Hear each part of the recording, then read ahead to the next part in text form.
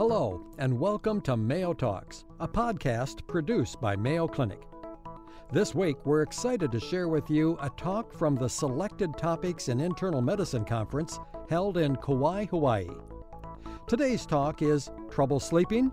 Tips on Managing Insomnia by Dr. Michael Silber. Dr. Silber is a professor of neurology and sleep medicine, as well as co-director of the Mayo Clinic Sleep Center.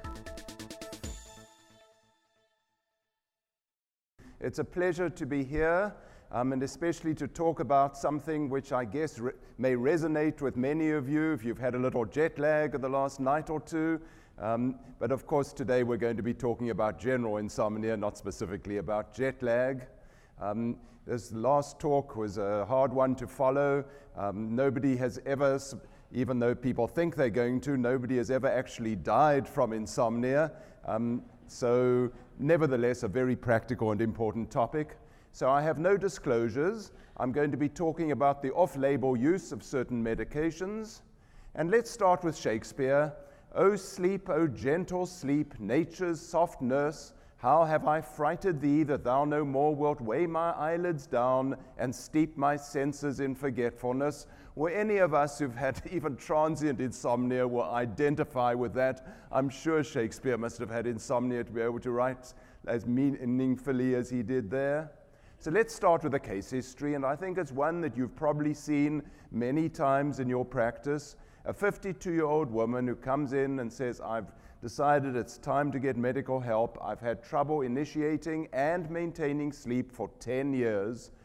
When you push it a little bit, it started the time of her divorce and worsened a year over the previous year since her menopause. During the day, she's fatigued, but can't sleep even if she's desperate and lies down and tries to nap. She has a background of depression, but you assess this is now well controlled for many years on a low dose of citalopram in the morning. So, which of the following is the most appropriate initial treatment? Okay, delighted to see that 73% would like to do cognitive behavioral therapy, and that is in fact the correct answer, and we'll discuss that as we go. So, what I'm going to outline here is firstly some tips on the diagnosis of chronic insomnia, then how to determine the contributing factors in a patient with insomnia in 5 minutes or less, the ABC of CBTI, a primer on the Z drug, some alternative medications, and putting it together. So let's start with chronic insomnia. How common is it? Well, 30% of us have occasional insomnia. I think if I asked you to raise your hands, I bet it'd be more than 30%. Let's do that. How many of you have occasional insomnia? It looks like about 90%. Maybe it's higher in physicians. And 10% have chronic insomnia. I won't ask you that. Okay. Oh, I went too ahead. Insomnia is commoner in women than men. It's commoner in older people than younger. It's commoner in people with chronic medical illness, and it's commoner in psychiatric disorders. Now, what about the diagnosis? Now, the International Classification of Sleep Disorders, edition 3, in that the lumpers won over the splitters. I was on the steering committee of this big project, and when the insomnia group presented their findings based on a lot of data, it really resonated with me. Let's get rid of all these complex subcategories. Let's make it easy, especially for primary care physicians. There's now one disorder. It's called chronic insomnia disorder, and it's characterized by the patient reporting at least one of difficulty initiating sleep, or maintaining sleep, or waking up earlier than desired. And it can't be explained by inadequate opportunity. In other words, that there's something wrong with the bedroom, or you aren't allowed to sleep, or circumstances for sleep. It can't be any of that. And you must have had it just technically 3 times a week for at least 3 months to call it chronic. And here's my 5-minute approach to factors of causing insomnia. Now, I'm a neurologist. I work with a lot of psychiatrists in our multidisciplinary sleep center, and they want an hour and a half to assess a new patient with insomnia, and I respect them very much for the depth they do it, but I can tell you it's not necessary. You can do it fairly fast to make that assessment, and I've given you here the mnemonic OOP3RS, if you like that sort of thing. If you don't, let's work through it. First, you've got to ask yourself, are there physical factors that cause or contribute to this chronic insomnia? Because it's usually multifactorial. There's usually more than one factor. So starting on the right, pain, very important, whether it's generalized fibromyalgia pain or localized pain. Then restless leg syndrome, a whole talk of its own. We can't talk about that this morning. And then obstructive sleep apnea generally presents more with hypersomnia than insomnia, but some patients it triggers long periods of wakefulness and is a factor. And finally, under the physical factors, I've put an O other, hot flashes, nocturia in older people, GERD obviously, and then use of caffeine too close to bedtime. Then once one's quickly checked, there's no real physical factors. Are there psychiatric things? Is there active depression? Is there active anxiety? And in some people with chronic insomnia going way back, was there a PTSD initiation of the insomnia? And then still, I'll put it under psychiatric, current stressors. Now, of course, we're talking about chronic insomnia here, but stressors can be chronic, or you may have chronic insomnia that's worsened recently because of some tremendous financial stress or family problems or marital discord or something like that. When you've worked through all that, and really there's not much, the depression's well controlled, there's not much physical things, we're then almost certainly in the category of psychophysiologic insomnia. Now, what does that mean? Well, psychophysiologic insomnia is a subgroup or contributory factors to chronic insomnia, consists of insomnia due to a maladaptive conditioned response in which the patient learns to associate the bed and the sleeping environment with heightened arousal rather than sleep. It's 11 o'clock, they're yawning, they're exhausted, they want to go to sleep, they lie down in the bed, and the next minute they're suddenly wide awake again.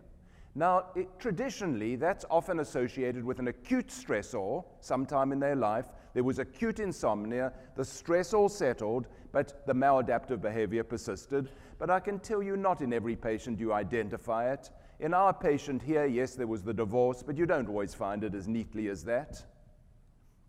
Now, screening for depression and anxiety, we use the GAD-7, Generalized Anxiety Disorder Score 7, very simple to complete, and we use the PHQ-9 for depression.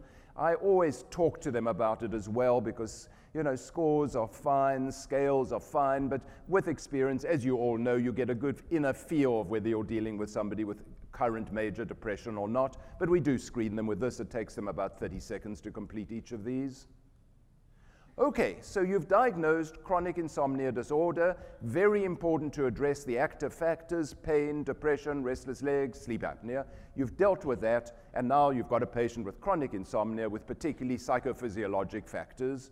And we've said cognitive behavioral therapy, 71% of you said that's the first line approach.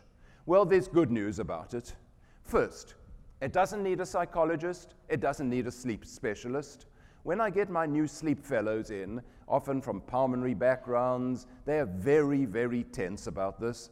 They think this is some mystical thing that only psychiatrists and psychologists can do, and I tell them, this is no different from what you do every day of your life, counseling diabetics, counseling asthma patients. It really isn't difficult. You've just got to learn what you need to do. It can be administered by a nurse or by any physician. It can be brief. The early studies showed weeks of therapy, totally impractical. It can be done in 1 to 2 sessions, 60 to 120 minutes, probably less than that. And what's very neat these days, it can be delivered through the internet. And I draw your attention, we'll come back to this in a moment, to an example called the Shut-Eye program. This is not our program. We have no commercial relationship with them. We looked at a number of these programs a couple of years ago and decided we liked this one best. Okay, so this is this New York Times cartoon I just love. Here she is, look at her face. It's 4 o'clock in the morning, and she says resting. I've learned that. That's quite as good as sleeping, so why am I worrying? And then suddenly, Ebola. Why are you assessing about Ebola? There's no Ebola at West 83rd Street. Yet, maybe it's coming. I know what to do. If I just lie here and relax, I'll fall right asleep. I'm not moving a muscle come hell or high water. I'm drifting off to slumberland. F this effing quilt, Ebola! And off she goes again and sets up her vicious cycle again. Okay, so let's talk about the ABC of CBTI. Cognitive behavioral therapy for insomnia. Well, the first thing is the cognitive component. We do want to educate the patient a little bit about normal sleep, correct faulty beliefs and attitudes about sleep, address unrealistic expectations and catastrophic thinking. If I don't get 7 hours sleep a night, I'm going to die. And there are patients who develop this catastrophe, especially in the darkness of the night. Then we come to the first practical approach, and that is, do not stay in bed if you're unable to sleep. This technically is something called stimulus control therapy, but the idea is don't go to bed until you're sleepy. Try some relaxation techniques that will teach you. There are 2 types of relaxation techniques. There's the physical one that our lady was trying in the cartoon, relax your body, try yoga, all these sort of things. But then there's also mental relaxation, which personally on the times I get insomnia, it's that type of mental relaxation which helps me. And the classic idea is you're here on Hawaii, you're lying on the beach when it's not raining, you can feel the warm sand under you, you can feel the wind, you can smell the sea, and bang, you're asleep. That particular image doesn't do anything for me. Other images work for me, and each person has to develop their own images. But if that doesn't work, and if you're unable to sleep and you estimate 15 to 20 minutes has passed, the classic idea is get up, go to another room, and distract your mind. And the way I tell it to patients is I say small worries and concerns become great big dragons in the darkness and the silence of the night. You cannot tell your mind to shut down. It just doesn't work. So you've got to distract your mind. So you do something else. If you enjoy reading, you take up a book or a magazine, not something too exciting that you won't want to go to bed, and not something so boring that your mind drifts off into the anxieties again, and you then read. And once you read, you stop thinking, your mind calms, and you start yawning, getting ready for bed, and back you go to bed and try again. Now, there are variations of this. For some people, it's better to do it in bed. The classic teaching is out of bed. Then the third of these bullets for CBTI is to increase your homeostatic drive to sleep by restricting time in bed. A lot of chronic insomniacs spend too much time in bed because they don't sleep. They'll go to bed, say, at 10 and stay in bed till 8 in the morning. And that's far too long in bed. They become deconditioned, they become fatigued. So the idea is stimulate sleep by actually restricting the time in bed. Don't stay in bed for more than what you average to be your estimated sleep time, and add 30 minutes to that. Now, for practical reasons, let's make a cutoff of 6 hours. Don't say 3 hours in the bedroom. Get up at the same time every morning, irrespective of how you've slept, and then you slowly increase your time in bed as you estimate your sleep time improves. This is called sleep restriction therapy. There's more to it if you want to do it in the classic way, but that's the principle. And finally, correct extrinsic factors affecting your sleep. Clock watching is a terrible factor contributing to insomnia. I say to patients, what does it really matter if it's 2 o'clock or 3 o'clock in the morning? Is it going to change your behavior in any way? Get rid of the clocks. Take them away from the bedside. Now, today, we've got to talk about the cell phones and the iPads and everything else. Get rid of them. Move them away. Avoid caffeine, nicotine, and alcohol before bed. Exercise daily. And it doesn't really matter. Studies have shown what time of the day, as long as it's not the couple of hours before bed, because that pushes your body temperature up and may, in many people, inhibit sleep. But morning, afternoon, it's fine. And then deal with the pets on the bed and the sleeping husband on the bed. Occasionally it's the sleeping wife, of course, but just statistically it's more often the sleeping husband who's snoring away there. And those extrinsic factors are not so easy to deal with, especially pet lovers who've always slept with the 5 cats on their bed and the one on the person's face. Not so easy to deal with, but ideally that has to be worked out as well. Okay, so how effective is all this? There's some patients who come in and say, this is magic, this is garbage, I don't believe in this nonsense stuff. Well, there have been multiple controlled studies, meta-analyses, showing that it works. Sleep latency is reduced by about 20 minutes. The wake time after you've fallen asleep is reduced by about 30 minutes. And the effect is sustained after you've worked through such a program for as long as 6 to 12 months. There aren't really longer studies out there. It is the recommended first-line therapy for all patients with chronic insomnia disorder. Let's go back to that shut-eye program. I was very pleased to see the biggest study ever done on an internet-based CBTI approach. It was published just at the end of last year, and here's a randomized controlled study of 303 patients. They used the shut-eye program for 6 weeks. It's an ongoing self-help program. It's not free. The patients have to pay for it. Controls received patient education about sleep, but no formal CBTI, and they were followed by patient diaries for a year. And if you look at it over here, you'll see sleep onset latency. You can see as time passes, even a year's follow-up, it's totally sustained the improvement. Looks like it's about down to 20 minutes sleep latency. There's a fall in the controls. Everything in sleep is very placebo influenced, but it's statistically different. Wake after sleep onset drops also to about 30 minutes, and with the controls, really it's still at an hour or so. So definitely works, definitely helpful. Okay, now let's move on now to the patient who says, I'm not trying this, or you just haven't got it set up, I don't like the internet, and you haven't got it set up in your practice, or it doesn't work. Are there drugs we should use? So let's talk briefly about the Z drugs, the benzodiazepine receptor agonists, other FDA-approved hypnotic agents, non-hypnotics with sedating properties, and then over-the-counter agents. So let's start with a short primer on the Z drugs. These are non-benzodiazepine drugs, but bind to the benzodiazepine receptor. And there's the benzodiazepine receptor up on the left-hand corner. It's a transmembrane receptor. It mediates a chloride channel.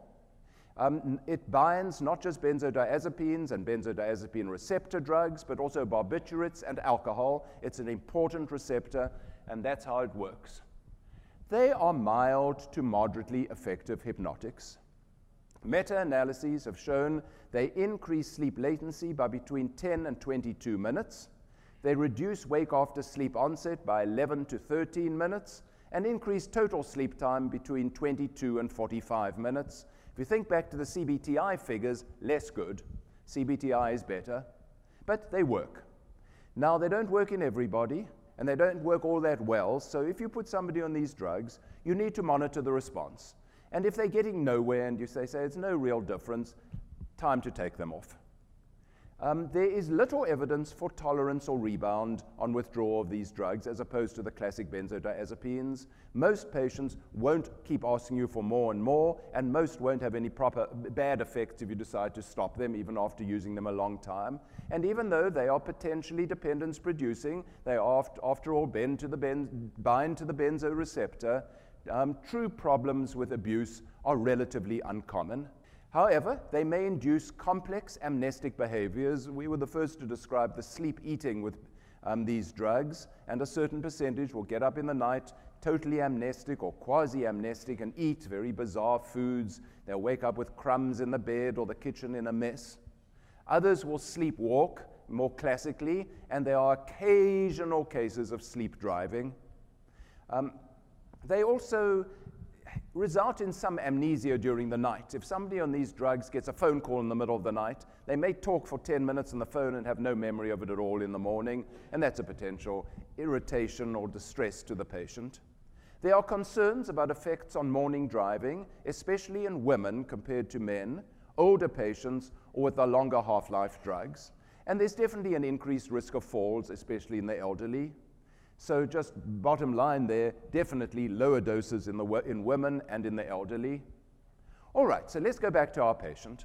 She does try CBTI, not terribly conscientiously. There's some success, and she says, this is really better, but I'm still waking up in the middle of the night 3 times a week, and I can't maintain sleep. Can you give me something to just help me on those 3 nights a week at 2 in the morning when I wake up? Which of the following drugs would be the most appropriate? Okay, either zolpidem or trazodone. Okay.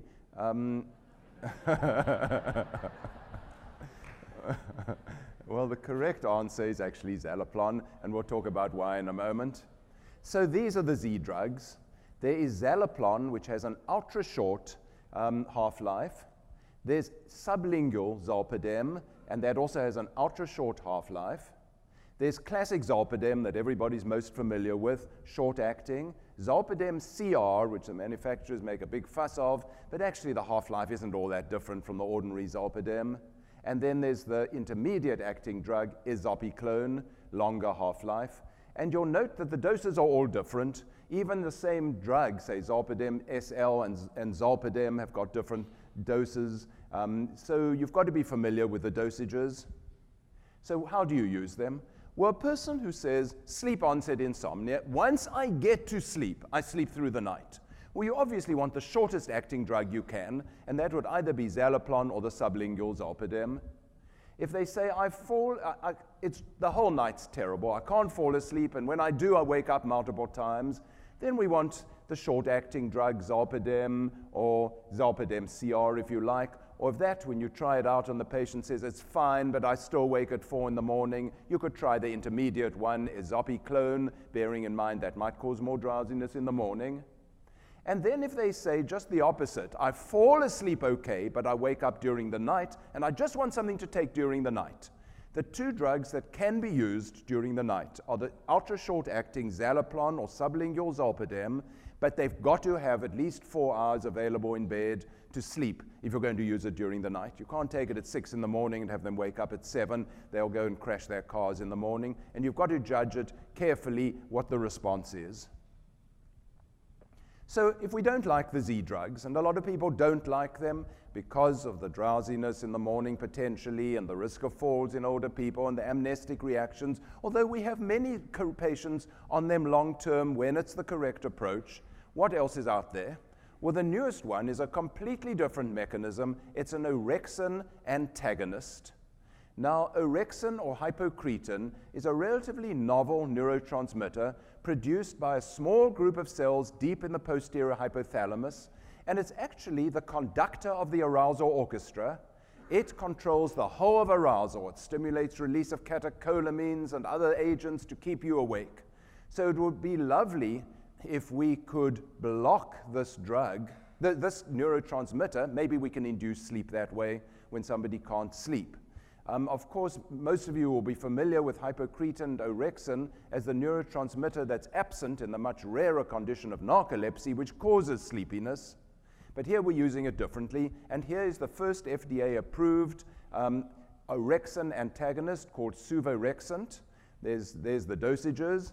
The studies have shown that yes, it works, but unfortunately not a miracle drug, probably as effective as Zolpidem, the same numbers that I gave you for the Z drugs. There was concern that perhaps we'd cause narcolepsy by using these drugs, causing cataplexy, collapses with laughter, hallucinations, sleep paralysis. No definite cases have been reported. Like any hypnotic, it can cause early morning sleepiness. There appear to be no withdrawal effects, and the abuse risk is unknown. So a lot of geriatricians are saying maybe this is a better drug to use in the elderly, but I just say be cautious. We haven't used it long enough to know whether it's really any different from the Z drugs in risks of falls and the rest. The other drug, using a different mechanism, has been around a while, Ramelteon. It's a melatonin agonist. Now, melatonin is produced by the pineal gland. Normal melatonin secretion rises at night, so the concept is if you can pour in more melatonin or melatonin agonists to the melatonin receptors, you'll induce sleep. Well, the problem is this has a very short half-life, and the studies have shown that it only affects sleep onset, does nothing for sleep maintenance, and increases it by 14 minutes, decreases it by 14 minutes. I said increased, of course it should be decreased. You don't want to increase sleep latency. No effect of wake on sleep onset, and frankly, I found it a disappointing drug. So then what about the non-hypnotics? If you don't like these drugs, can we use other agents that are not FDA necessarily approved for insomnia? Well, of course, here we've put in the sedating antidepressants. Now, the first of these is actually FDA approved for insomnia. Doxepin is a classic tricyclic antidepressant, been around forever, but this manufacturer produced a new form. The only difference is it's ultra-low dose, 3 to 6 milligrams, and it works. It puts people to sleep. There are anticholinergic side effects, of course, like any tricyclic, and you can gain weight. Now, it's of course expensive, and I'll just give you a little hint. You can get generic 10 milligrams doxepin, break it in half, and you've got 5 milligrams doxepin, and the patients will thank you for saving them a large amount of money. Trazodone's been around a long time. The evidence as a hypnotic is surprisingly weak, considering how many people prescribe it. There's a risk of priapism in men and orthostatic hypotension, so it's not harmless, and it may work for the right people. The third of the antidepressants is mirtazapine, and the evidence is weak of its use as a hypnotic, but it is given at night, does seem to induce sleep up to a point. Then, what about the alpha-2 delta ligands, gabapentin and pregabalin? Side effects are definitely sleep, so people have used them to induce sleep, 100 to 900 milligrams, but these drugs are also not without side effects. Weight gain, unsteadiness, dizziness in older people, and if your patient's depressed, in a certain percentage of patients, they increase depression. And then finally, the antipsychotics. Quetiapine is beginning to be used for insomnia. I would strongly caution against this. This is a drug with multiple side effects. It increases vascular risk and vascular complications. It is not a good drug to use for insomnia. It should be restricted for patients who have psychotic disorders or, in certain selected cases, demented patients with uncontrolled behavior. What about the over-the-counter agents? Well, antihistamines have been used forever. Here's diphenhydramine as the classic example. Low-quality trials have shown there is definitely a hypnotic effect, and it can be useful for self-treatment in mild insomnia, but of course it can also cause drowsiness, dizziness, and in the elderly it should be avoided. These drugs can cause confusion in the elderly. And then, well, we talked about melatonin agonists. Why not make it a lot cheaper and just use over-the-counter melatonin? Well, there is actually little evidence that melatonin helps insomnia. People use it. A lot of your patients will say, oh, I've tried melatonin. Maybe it works a little, maybe it doesn't. But the evidence is not strong. Okay, how are we going to put it together? Well, first, for those of you who think of Rochester, Minnesota only in winter terms, that picture, believe it or not, is from Rochester, Minnesota in summer. We have some of the nicest summers in the entire country in Minnesota. So first of all, consider and address contributing factors in all cases of insomnia. Then CBTI is the first-line therapy for all chronic insomnia, doesn't need a specialist, few sessions, internet availability, and long-term effectiveness. Drugs may be useful if CBTI is ineffective, if it's unavailable or is declined by the patient. For mild insomnia in younger patients, they can try sedating antihistamines. But if prescription drugs are required, consider the Z drugs, or if you like, the new suvorexant. Only moderately effective. Be aware and monitor for the side effects. Use low doses, especially in women and the elderly, and discontinue if ineffective. You can consider the sedating non-hypnotics if comorbidities are addressable by these drugs, or if contraindications to the hypnotics. So if you've got a depressed patient, maybe using trazodone or Remeron for insomnia and depression may be helpful, though in the setting of depression, often insomnia has to be treated independently. If there's pain, gabapentin may be a great drug to try. And again, if there's a history of drug abuse, high fall risk, and cognitive impairment, again, these drugs may be better than the Z drugs. So what is our goal here? As with treating all sleep disorders, really the goal for our patients, as John Keats expressed it nicely, is a bower quiet for us and a sleep full of sweet dreams and health and quiet breathing. So thank you very much. That's it for today. Thanks for listening to Mayo Talks by Mayo Clinic. We hope you enjoyed this podcast. If you did, please subscribe and share with a colleague. You can find the video of today's featured podcast along with presentations from other Mayo Clinic medical conferences at mayotalks.com. Check us out. That's mayotalks.com. Mayo Talks is a copyrighted program from Mayo Clinic.